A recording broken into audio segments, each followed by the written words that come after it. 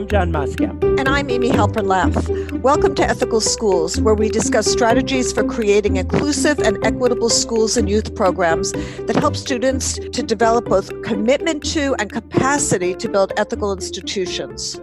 Our guest today is Dr. David E. Kirkland, Executive Director of the NYU Metro Center for Research on Equity and the Transformation of Schools. Dr. Kirkland taught middle school and high school in Michigan and organized youth empowerment and mentoring programs in cities such as Detroit, Chicago, and New York. He's a trustee for the Research Foundation of the National Council of Teachers of English and the author of 5 books, including A Search Past Silence, The Literacy of Black Males.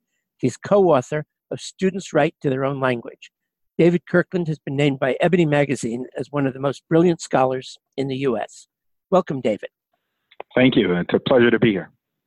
David, we especially would like to talk today about the New York State Education Department's Culturally Responsive Sustaining Education Framework, known for short as CRS Framework.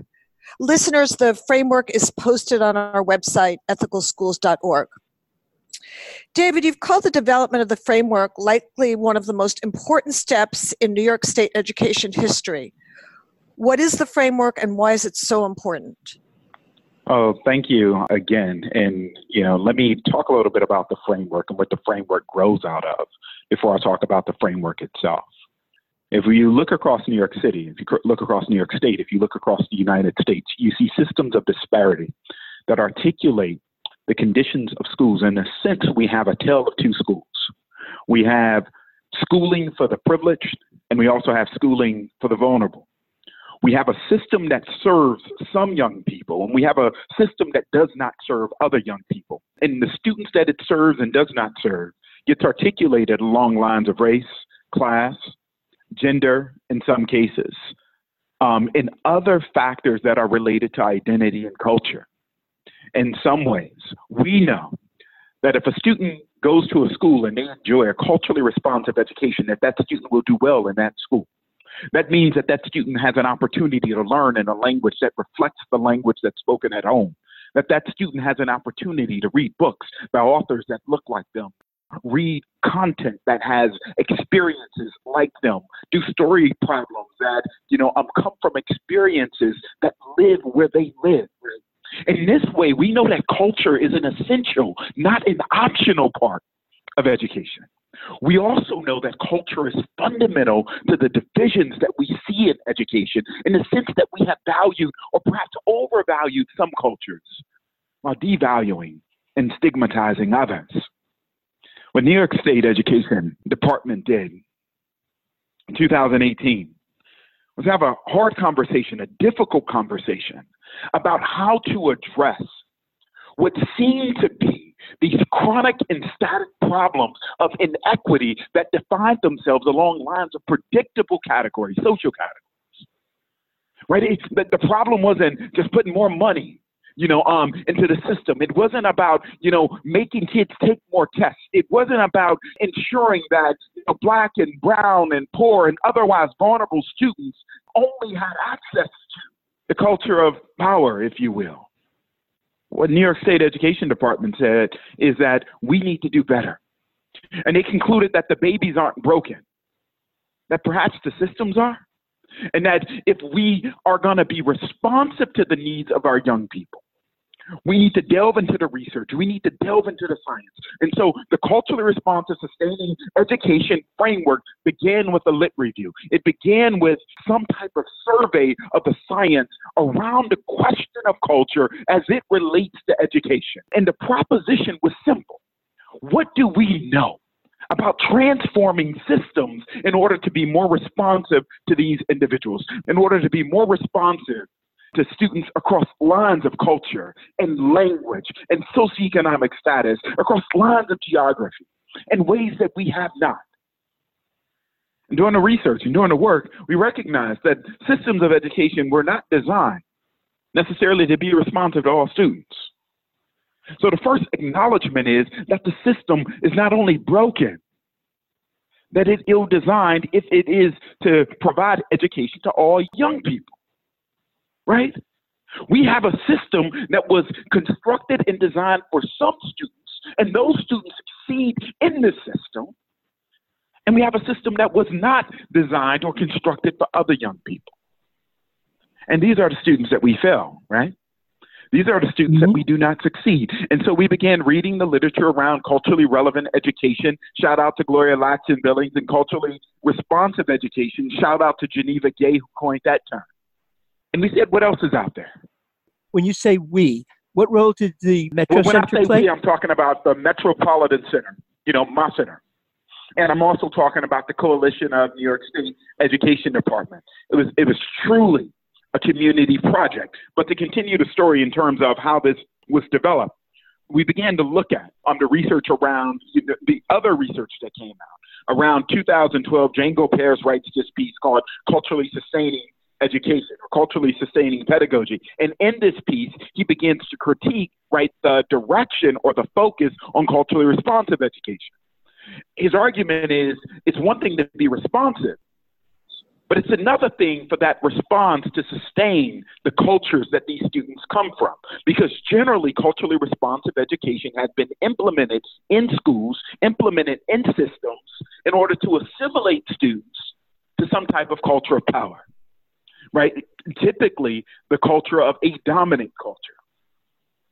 And so the state, in conversation with NYU Metro Center, decided that it was two projects that it would take up. One is, how can we be more culturally responsive? How can we create systems and environments, that are culturally responsive to students? But also, how can we create systems that are also sustaining, that will sustain the cultures, the languages, the values, the homes, the principles by which these individuals are born into? And that's how the culturally responsive education framework, came into being. It came into being trying to resolve a problem that articulated itself in a new way. That what if it's not the students who are failing? What if it's the system that's failing? And the framework that you see is the state's response to that question. What are the four principles that the framework is grounded in? Well, the four principles are taken from work that NYU Metro Center did with Buffalo School District around its equity plan. And I'll summarize what these four principles are, because these principles become tenets of culturally responsive education, right? Welcoming and affirming environments, right? The idea that you belong, the idea that equity includes this idea of belonging, the sense of belonging. So when you go into a school space, the school space has been structured to make you feel welcomed and warm. The environment is non-hostile, but instead is restorative and regenerative to the bodies that occupy it. The idea of, high standards and rigor in education becomes another principle of the culturally responsive sustaining framework. Not only does the framework set high expectations, it's one thing to set high expectations. It's another thing to set high expectations and then construct ladders that are firm and stable so that young people can climb to reach or even exceed those expectations. Another principle is teacher development or system-wide professional development. Part of that development is shifting mindsets, policies, and practices in ways that promote this healthy relationship between practitioners and the individuals who they encounter in schools. It's about relationships, right? It's about developing competencies that are necessary to teach people who come from situations and environments that may be different than ours. Right? These principles are the principles that in some ways facilitate and construct the culturally responsive education framework. But there are two pillars that are more important than the four grounding or guiding principles that are articulated in the framework. One is sociopolitical awareness. The idea that we are aware and should be aware that education is not politically innocent. That when you enter into a classroom, you enter into a contested space where the implications of power play out daily. And our students, our young people, our children are sometimes left as casualties of this great contest, this tug. The other is socio-cultural responsiveness. The idea that we have an obligation in education to root education in the lives of our young people, that we cannot ask, why are they not learning the things that we are not teaching? that the other question is more important. How do we teach in the ways that they learn? How do we become responsive to who they are as individuals and construct, design, and redesign, revise whenever necessary, the education construct, the education product in ways that are most responsive to our young people? That's the basis. That's the foundation of the framework. David, thank you for that. The guidelines call for development of students who have a critical lens through which they challenge inequitable systems of access, power, and privilege. As a Deweyan, that's the part that most excites me. What does that look like in practice? Yes. I mean, I'm glad that you raised the specter of Dewey, because I think we've gotten away from it, right? We talk about 2 C's of education. We talk about career and college readiness. Education as this site to train workers or to prepare elites, right, to stratify us into this space. Rarely do we talk about democracy anymore. Rarely do we talk about citizenship. Rarely do we talk about the 3rd C, and that is civic readiness. What does it mean to participate in a multicultural democracy and an expanding, or as Tom Friedman called it, a flat global world where students' hands touch, where difference becomes the norm, but it should not be characterized as a deficit. It's something to celebrate, to embrace, something that makes us better and richer, right? And what is the role of schooling in ensuring that individuals who leave our classrooms leave with this ability to think in grand ways, in broader ways, to touch each other? And what does this type of civic goal of education, what does it have to do with the holistic development of young people? How does training young people to be engaged, aware, responsible? How does that help them to, create environments and worlds that are far different than ours? How does that help them to become the types of critical thinkers that are necessary to solve tomorrow's problems today? And an American computer scientist, Alan Kay, probably put it best. He said the best way to predict the future is to invent it. What is the role of our schools in preparing those inventors who will make tomorrow? We're plagued by issues of inequity. We're plagued by issues of social intolerance, white supremacy, and anti-Black and brown racism. We hear xenophobic sound bites being spewed across our airwaves. We're in a political tango. Polarization has become so standard in our country that we don't broadcast anymore. Everything is about narrowcasting. Right? What is the role of schooling in preparing our young people to take on these monumental challenges that have set us apart? And I believe as schools begin to confront, take on this 3rd C, which I believe is the bigger C, that not only does it create and prepare young people who are far more intellectual than our present, right? It also creates this relationship between what education can do, not only to develop the child, but what education can do in developing young people to develop a world. That relationship is a relationship that sometimes gets missed. So what happens next? I mean, the framework is, I was going to say a pretty radical document, but I'll say a very radical document. It's not necessarily radical. We know in other industries, the transformation of other industries, have used culturally responsive and culturally relevant science, in order to get better results. What it is an accurate document. It gets us closer to actually doing education in the way that we should do education. If you think about marketing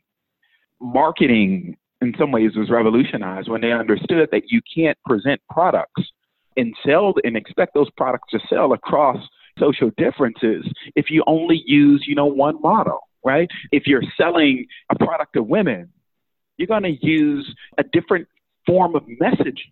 You're going to use different categories and situations than you would, if that product was being sold to men. The same thing, if you're selling, a product to children, you're going to use different messaging. different, frames if that product is being sold to adults in medicine.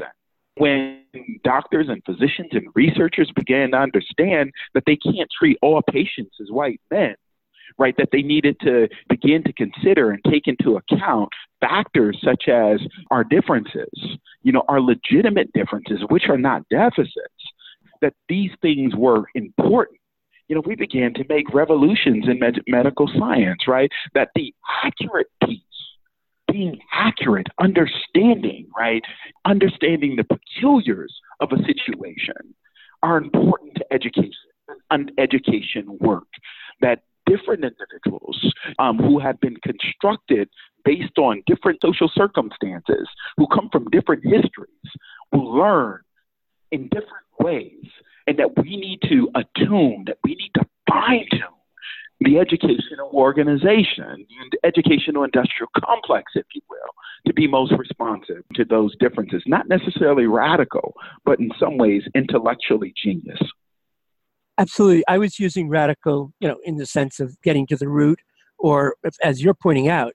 And when I think I'd seen something similar to what you were just saying in comments you'd made, and it just struck me as very, very profound in terms of how the education systems haven't adopted many of the mechanisms that other sectors of society have. So the question I have is, in terms of how most schools, not all, but how most schools function now, and the mindsets that are built in to many of our existing schools, what needs to happen in terms of how state ed can implement this framework statewide? What kind of changes do they have to lead in schools? What does this mean in terms of funding, in terms of professional development, in terms of assessment of schools? What would it take? What will it take, being very positive about it, what will it take for state ed and the new education commissioner, whoever she or he may be, to make this a day-to-day reality in schools across the state? Well, that's a beautiful question. And it's the right question to ask. And let me just say this. I hope that the new state ed department takes this on. As you rightly point out, there will be a new commissioner of New York State Ed. There will also be a new deputy commissioner, the architect or visionary for the culturally responsive sustaining education framework. And Hamilton Fonte is now the head of the Rhode Island State School District. And other individuals, Lizette Colon is no longer with, or will no longer be with, the state ed department. And so in order to implement the vision of culturally sustaining, responsive and sustaining education framework, it's going to be entrusted in the hands of others, right? And that the state is going to have to step up and put resources and support packages behind this effort. And that's going to define its success. What needs to happen, I think, has begun, and that is an articulation, by the state of what's necessary in order to, educate across difference. The alignment of services, the alignment of policy, as well as a commitment to articulating how the state ed department values and understands education, I think has been, crucial.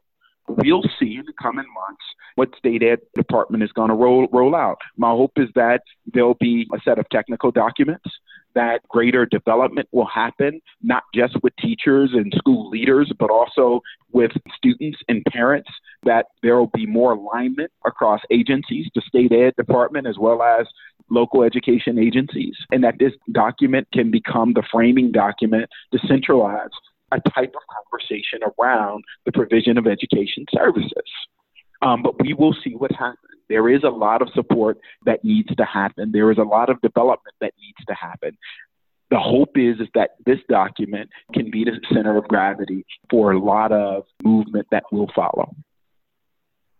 Are there ways that you see that our listeners, basically, who are teachers, administrators, parents, students, community members, are there things that members of the community at large can do in the next few months to help make sure that this gets followed through and that becomes a reality at district levels and school levels and statewide? Yeah, I did. And that's a great question. Another great question. I think it's up to us to hold the state accountable. The state says that culture matters when it comes to education. Now we have to hold the state accountable to, its investment in creating the type of systems of support that are necessary in order to educate young people across difference. That's what this document says. The document says that New York State is committed to creating the necessary investments in order for those who provide education to do it in ways that are consistent with the best science in education, which centers culture in that conversation. And so it's going to be up to us as community members, up to us as, intellectuals, up to us as people who are interested in the improvement of education across New York State to hold the state accountable. And we do that by reminding the state of its commitment, the commitment that it's articulated through the culturally responsive sustaining education framework. And so we have a lot of work to do. Let me just say this. Here in New York City, has articulated, and it will take up a culturally responsive sustaining definition to guide its own work. So we do see that the culturally responsive sustaining education framework has already had some impact in New York City around the education conversation here. There is a robust definition, right now that's being reviewed and responded to by the public in New York City that should be adopted pretty soon. That's consistent with the definition of the state. And it's that type of alignment that I do think that the framework allows for, and it allows community members to say, hey, to their local districts as well as to the state at large, you said that this is the commitment and we're going to hold you accountable to it. David, how's this being publicized? How will communities even know about it and know to support it?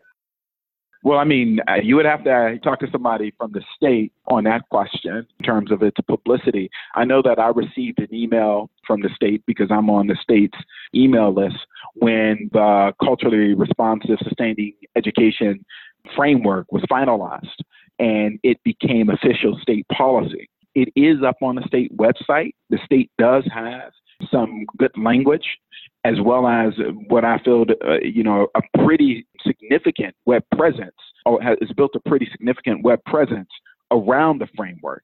In terms of other plans that it has to publicize the framework, those have not been told to me. I hope that the state does have a plan to continue to publicize the framework, not only among its educational constituency, but also among various communities throughout New York State at large. Right. Well, and clearly that's what we're doing today. Yes. Thank you so much. Is there anything you'd like to add? No, thank you. Thank you all for raising attention to this work. I think that, this work is the work, right? We talk about transforming education.